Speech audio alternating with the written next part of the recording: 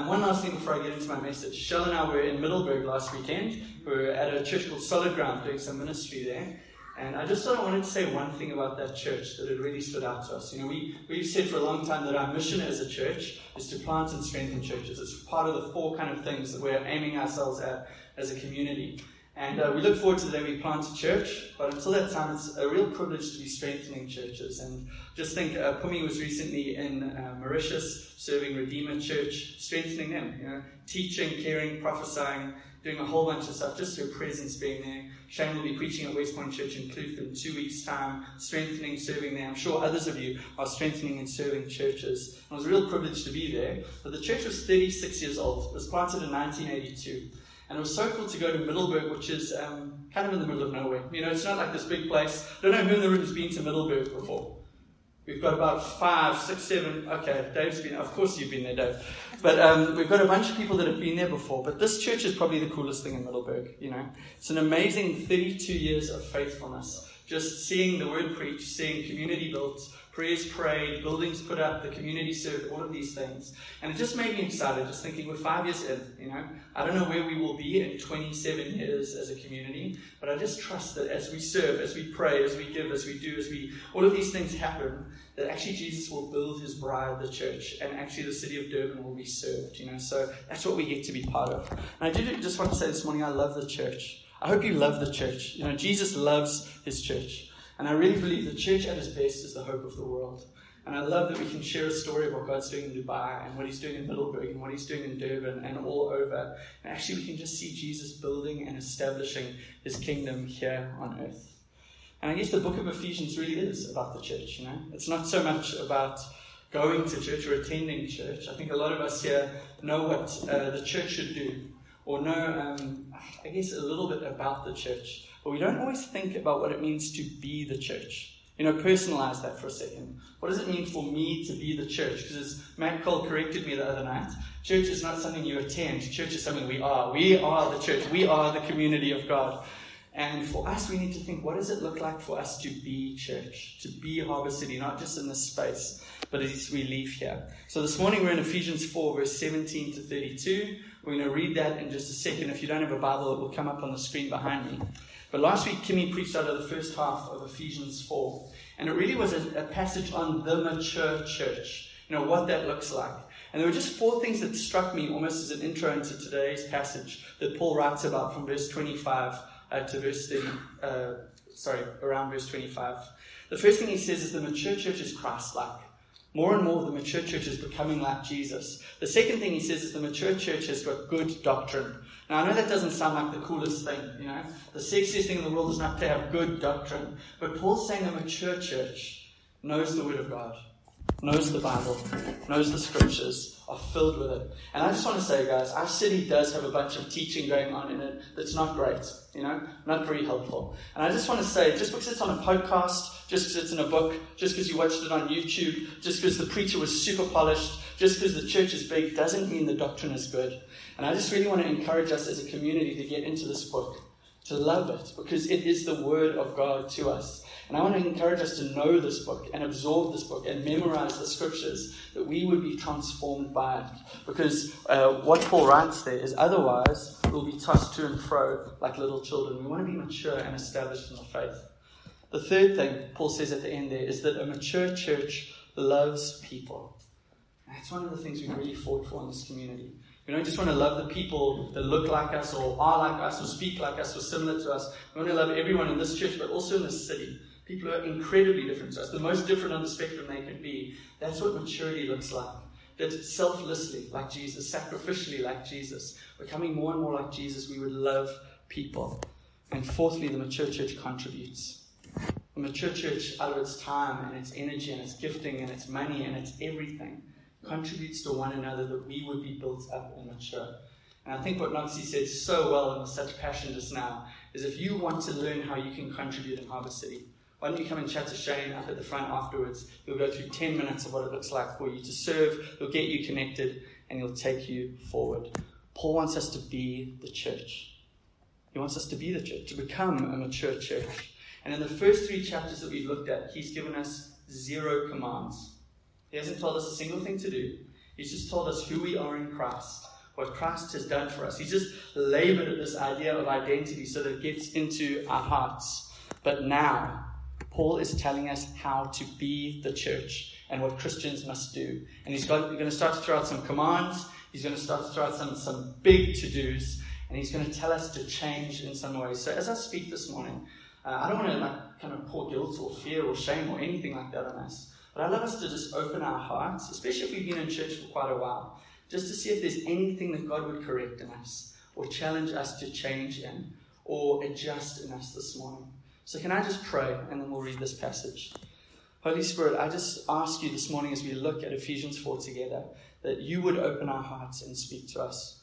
If there's any way we need to change or adjust, I pray you'd highlight it. I really pray you'd speak to us about it.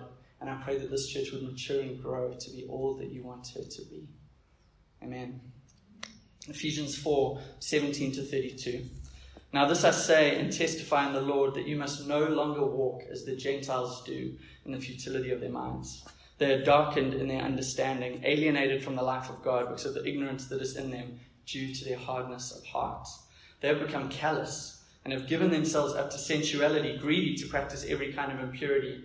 But that is not the way you learned Christ.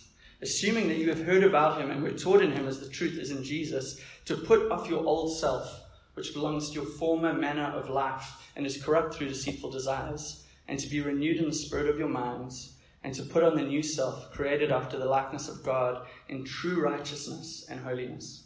Therefore, having put away falsehood, let each one of you speak the truth with his neighbor, for we are members one of another.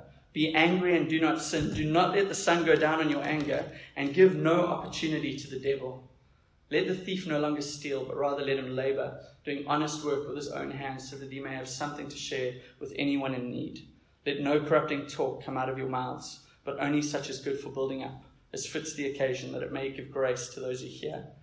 And do not grieve the Holy Spirit of God, by whom you were sealed for the day of redemption. Let all bitterness and wrath and anger and clamor and slander be put away from you, along with all malice. Be kind to one another, tender heart, forgiving one another, as God in Christ forgave you. Paul starts all of this in verse 17 with these words. He says, now this I say and testify in the Lord. Now what he means is he's saying this with the authority of Jesus. Paul is not just kind of giving his opinions here. He's not just throwing out some thoughts that have popped into his head. He's saying this is the word of the Lord to Christians. This is what God is saying to us. So we really need to take heart. We need to really pay attention to what is going on here. And what he says is you must no longer walk as the Gentiles do. Now listen, I think one of the things we can think as we read that is that Paul is saying all Christians are better than non-Christians. All Christians are more moral than non-Christians. And we know that's not true. No, that's definitely not true. Some of us can think of people who don't follow Jesus, aren't interested in God, aren't interested in religion at all, who are more moral and sweet and kind and generous and servant-hearted and sacrificial than we will probably ever be. Just because you're a Christian or just because you go to church doesn't mean that you're a better person at all. But what Paul is wanting to say here is this, that we can't live the way that the world around us lives. We've got to live differently, distinctly, holy, righteous lives. That's what he's calling us to here in this passage. And what he says is that we must no longer, it's this command coming from Paul, no longer walk a certain way and no longer live the way that we used to live. He's calling us to a different way.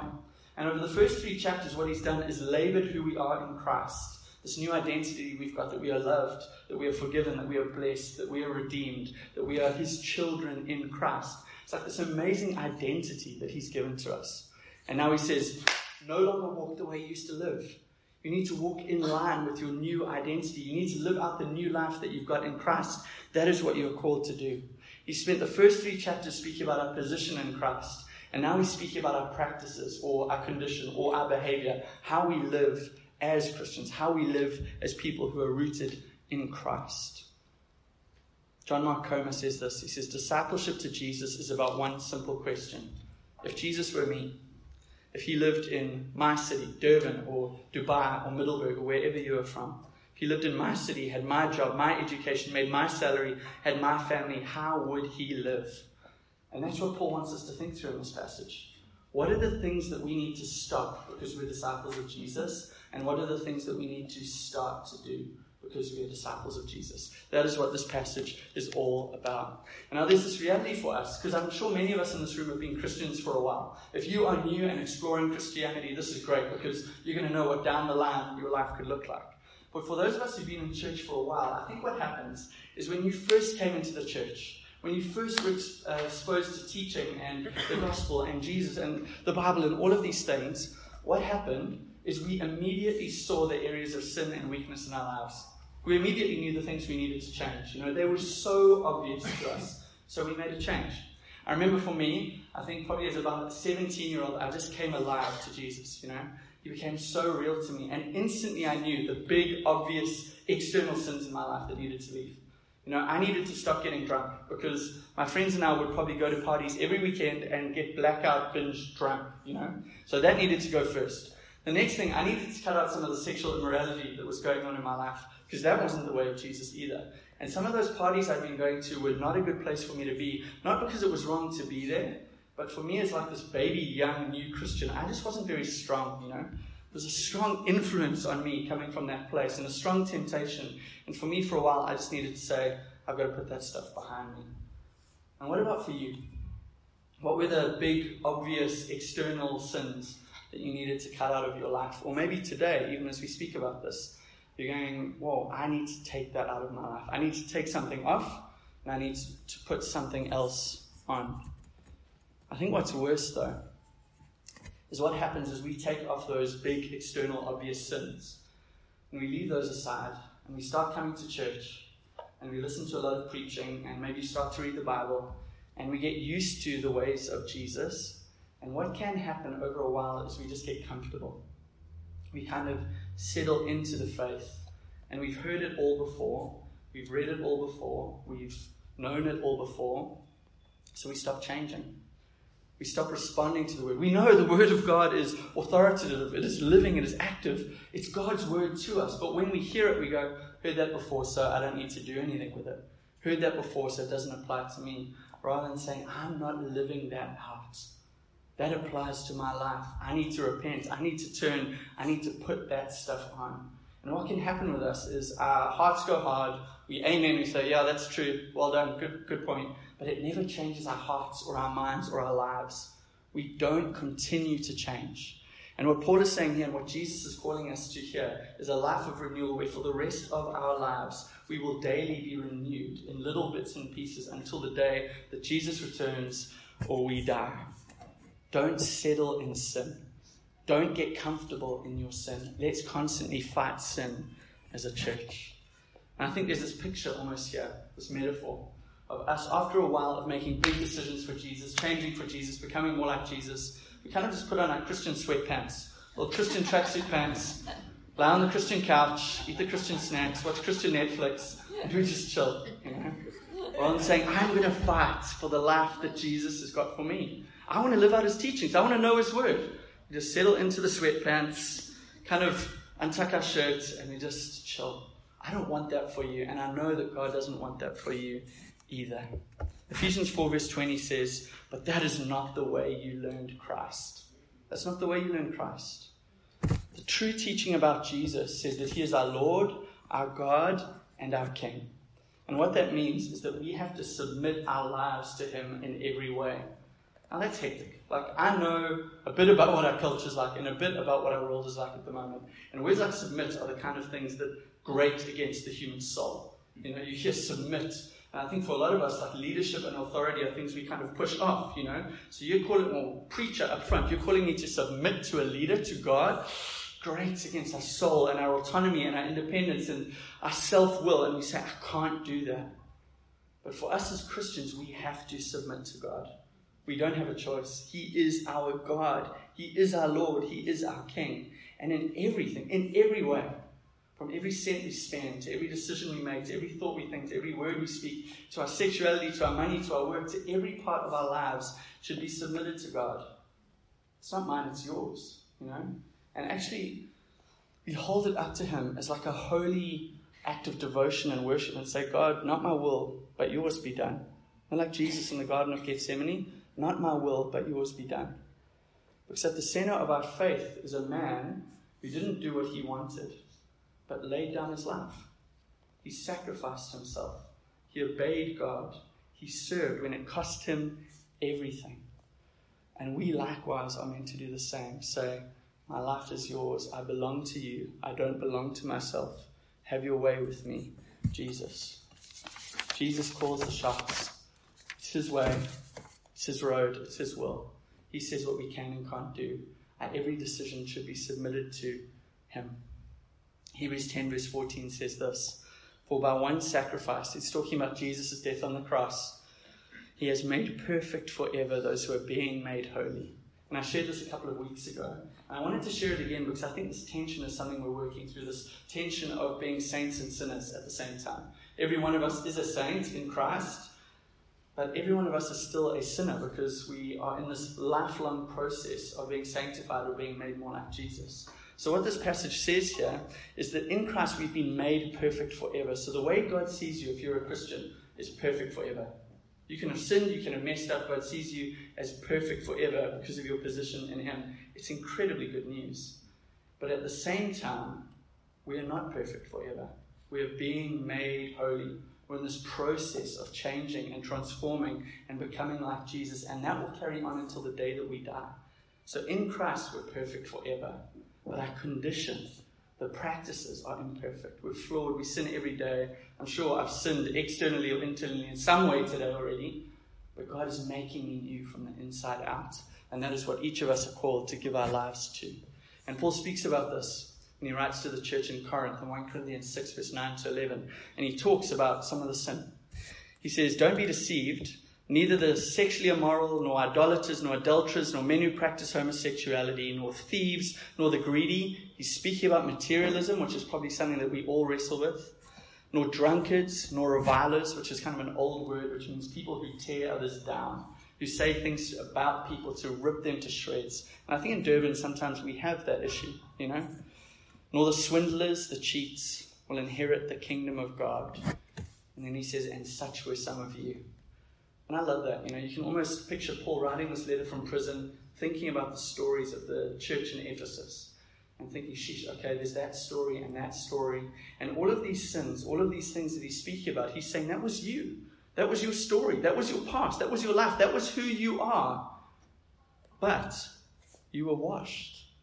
Your sins were washed away by what Jesus has done. And you were sanctified, meaning you've left those things behind and you're in a process of following Jesus and being changed to become more like him. You were justified in the name of the Lord Jesus Christ and the Spirit of our God, and such were some of you. If you are here and you are a follower of Jesus, you've entered into a life of transformation and repentance till the day that you die. Jesus is going to be working on your heart and your mind and your life and your actions and every part of you, changing you more and more into his image. It's going to be a wrestle. It's going to be a fight. It's going to be a process. It's going to require some effort, not to earn God's love, but because of God's love. But each of us are being changed in that way. And if you're visiting here and you're new, I know some of you are here for the first, second, third, fourth time today. The reality is everyone here in Harvest City or in Solid Ground or in City Lights or in the church in Corinth or the church in Ephesus has got a past. And it's got a story of sin and brokenness and being defined by something other than Jesus. And what Paul is saying here is actually you've entered into a new identity and you need to live in line with that new identity. You need to start to live out a new way. You can't live the way that you used to live before. I think as a pastor, I probably have this privilege, you know. I've got this front row seat to many people's lives. And some of you have probably sat with me and shared big struggles or big sins or big moments in your past or things that people have done to you in the past that have been huge for you. So I have the front row seat of many people's lives and souls, but at the same time, I've got the front row seat to seeing a lot of sin. And I think one of the things I want to say to you today is sin doesn't work. Sin doesn't work. And I think sometimes that's a lie we believe, you know. When sin is new or little in our lives, sin can be quite tempting, you know. I don't know what it's like. I'm tempted to sin all the time. Sin can feel exotic. Sin can feel different. Sin can feel a little bit naughty. Sin can feel like a bit of an adventure or fun, you know. And little bits of sin is manageable. It's fun in our lives, in a sense. But then sin starts to get a bit bigger, or sin's been part of our life for a little bit longer, and it's less pleasant or appealing. It's lost some of its desire or its taste. And it's manageable, but it's not as great. But over years and decades, what you see is sin becomes a crushing burden for people. It becomes overwhelming and it destroys. Sin destroys lives. And that's what Paul is saying here, is don't play with sin anymore. We need to leave sin behind. We need to leave those old ways behind. And we need to embrace the new way of Jesus, because sin kills. Don't settle in sin. Ephesians 4 verse 22 to 24 says, put off your old self, which belongs to the former manner of life, and is corrupt through deceitful desires, and be renewed in the spirit of your minds.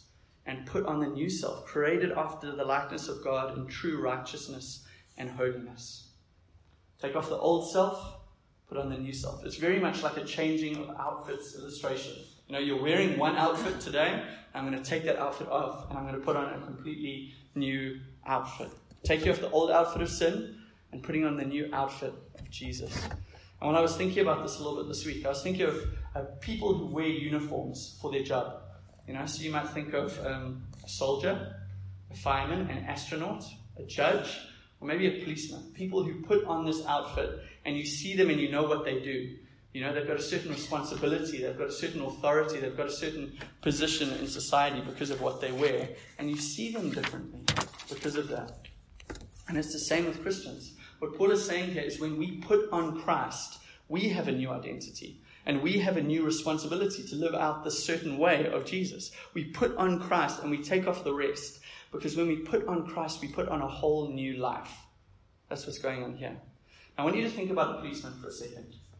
If you left here today and you went, Grant's talk about putting on, actually, it inspired me about Jesus, but it inspired me to become a policeman. So I'm going to go to the shop and I'm going to become a policeman today. And you walk into Policemen R Us and you're standing there at the counter and you try and buy the uniform. I want a police uniform, I want a badge, I want a gun, I want a baton, I want the whole spiel. Even if you could get that wouldn't make you a policeman. You could put that outfit on, you would not be a policeman at all. The reality is, to become a policeman, you need to go through a process. To become a policeman, you need to do some studying, you need to sit through some lectures, you need to write some tests, you need to do some training. They don't just give anyone a gun and a badge, You go through all of that, and if you pass, you have your graduation. Now, I haven't been to a police graduation, but I've watched Police Academy. Anyone else? So in Police Academy, when the cadets graduate, they're in their uniform, and they go forward and they shake the commandant, whoever's hand, badge, gun, baton, outfit. You can go out in police, That's kind of the picture that we've got. For us in Jesus, we don't have to do anything to be in Christ. It's actually stupidly easy to become a Christian. I don't know if you've thought about this before. We don't have to do anything to be in Christ because He's done it all already. He lived the perfect life we can't live. He died on the cross for our sins. He's dealt with sin so we can be reconciled to God. If you want to be in Christ, it's as easy as a simple prayer today. It's a basic thing. I was chatting with a pastor this week and we were talking about that. Romans 10 verse 9 says, because if you confess with your mouth that Jesus is Lord and believe in your heart that God raised Him from the dead, you will be saved. There's no asterisk there that says, and this thing, and this thing. If you repent of your sin and you believe in Jesus, you are a Christian. You're in Christ. But now what Paul is trying to show us is how we live that out. Not to earn God's love, not to be a Christian, but to live out our Christianity, to live out our faith. And I want you to think about this for a second. If you're that policeman who's trained and got in their badge and they've been on the beach, and then all of a sudden you decide, I'm going to resign. You hand in your badge, you quit from the police force. You are no longer a policeman, You can't just take to the streets and use the same authority that you used to have. You can't just pull out your gun in public and shout, freeze, and just start arresting people, because your authority's gone. You don't have the power anymore. If you get caught doing that, you're going to go to jail. You do not have the authority to do the things that you used to do. And it's exactly the same for us in Christ. Before, we used to wear the old outfit of sin. That's what was on us. But in Christ, we have been resigned from that life. We are no longer in sin anymore. That means we don't have the authority and we don't have the right to carry on in sin. You can't do it. It's not in line with your identity. You have a new identity. You have a new responsibility. So when you say, freeze, you're under arrest. When you sin, you are not living in line with who you are. You don't have the right to do that anymore because you're a completely new person in Christ. I want to ask you this morning, what do you need to take off this morning? And what do you need to put on to follow Jesus and to be a Christian? I've got this friend in ministry. He was telling me the story a few months ago. They had a guest preacher in at their church, kind of a famous guy, world famous guy. And this guy, led by the Spirit, just said to this guy, "Can I just have lunch with you today?" It's kind of a big deal, you know. So they had lunch and they were sitting and they were chatting. It probably wasn't a long thing. But this guy just looked him in the eyes and he said, "What are you doing that's displeasing God?" It's like quite a heavy question to ask, you know. I was thinking, like, if you wanted to, like, joke around with that around the coffee bar afterwards, I don't know how well that would go. You know, I don't know what responses you would get from people. But this was a God moment. This was like a Spirit-led, Spirit-inspired question. And he looked my friend in the eyes. He said, "What are you doing that is displeasing God?" And the guy just clicked. He knew exactly what it was. See, God had called him to ministry. And he was stressed about his financial future. So what he did is he started a business on the side. And he started this business and he was running this business and the business was growing and it was going well. And as that happened, he just knew, I've done this because I don't trust God. I'm displeasing God because it's disobedience. It's not wrong for someone else to start a business. It's not wrong for someone else to do that, but I am. So I'm living in fear, not in faith. So for him to obey, he needed to take off the old. He needed to take off the business and he needed to put on obedience to God. And he needed to start to follow him. Is there anything you're doing that's displeasing God today? You need to stop. We need to take off the old sinful ways. And we need to also put on some new ways as followers of Jesus. I think one of the things that I love thinking about is head, heart, and hands. I think it's like the most practical, obvious way for me to think about this. Head, your thoughts, your mindsets, your learning, all of that, your worldview. Heart, your desires, the things you worship, the things you love. And hand, just practical behavior, practices, actions, everyday life. And this is what Paul has been speaking about here. When he talks about the head, he talks about us having learned Christ, having been taught in him, and he calls us to be renewed by the spirit of our minds.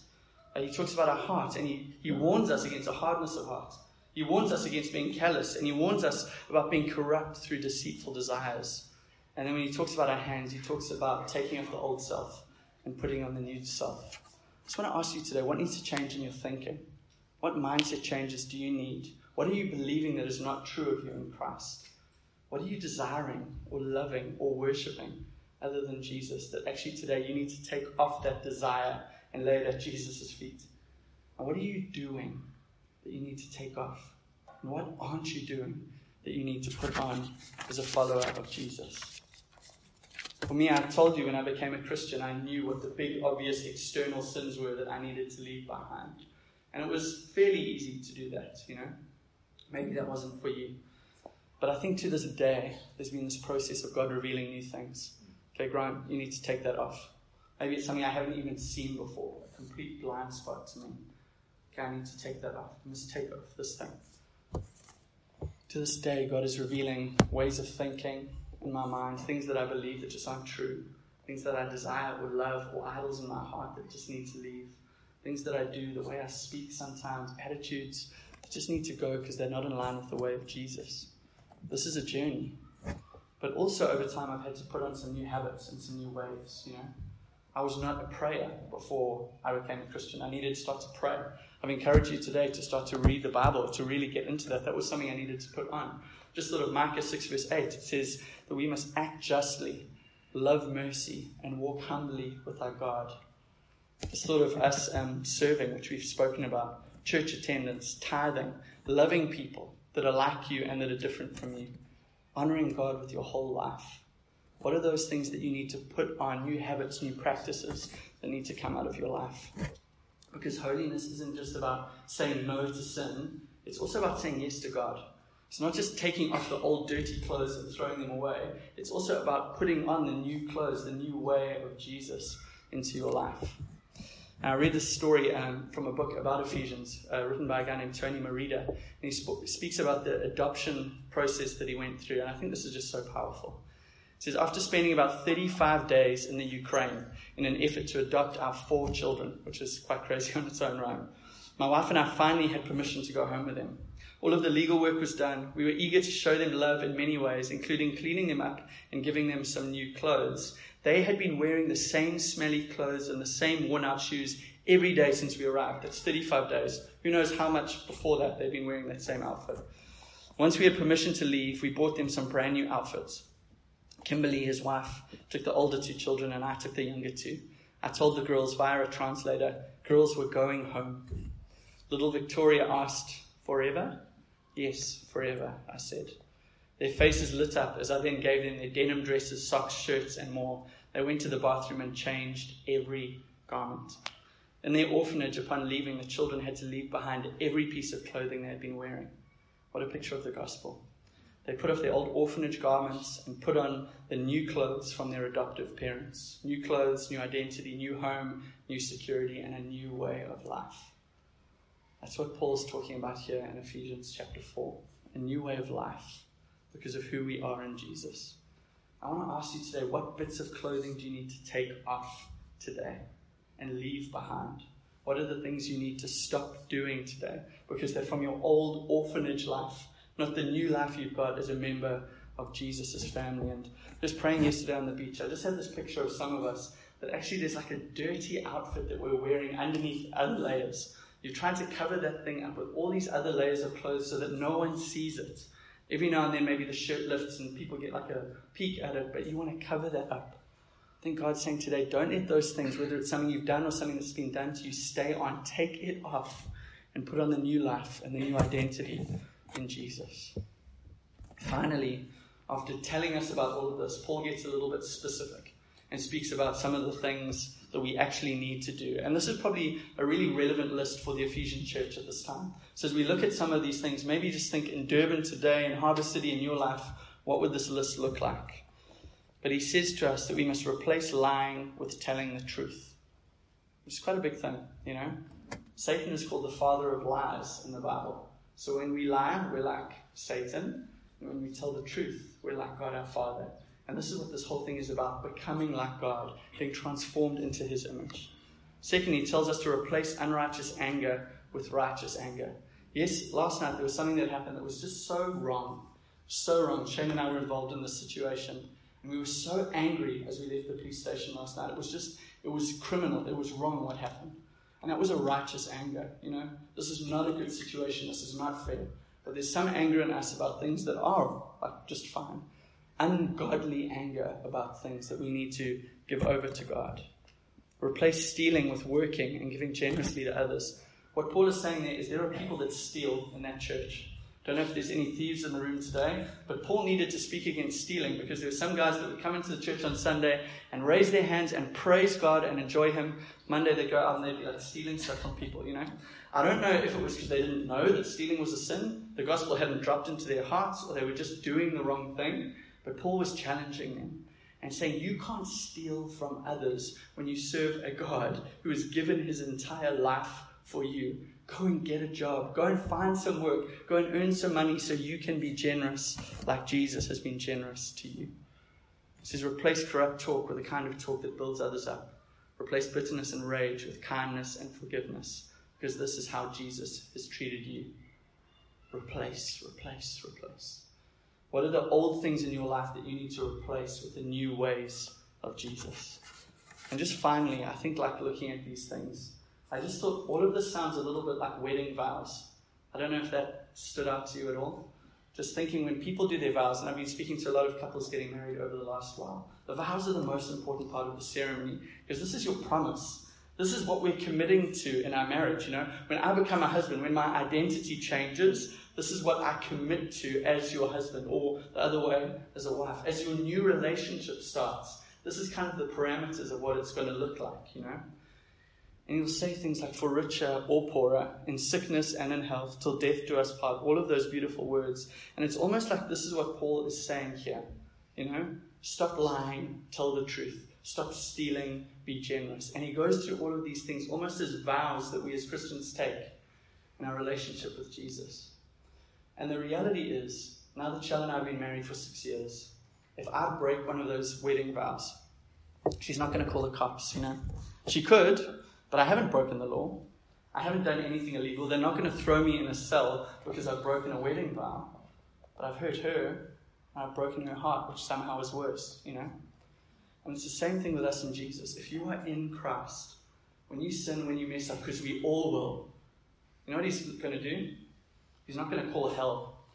Grant messed up again. Looks like he's going to be coming to you. You're going to get judged. You're in big trouble. Come, send the guys to take him away. It's not what he does. We're set free from the law. We're not under law anymore. We don't live this law of the Old Testament. We live under the law of love, the law of grace, the law of Jesus. We haven't broken the law, but we've broken God's heart. And for us as people who love God, as we follow him, we have to take off sin. We have to take off disobedience and take on a life of worship, because otherwise we break God's heart.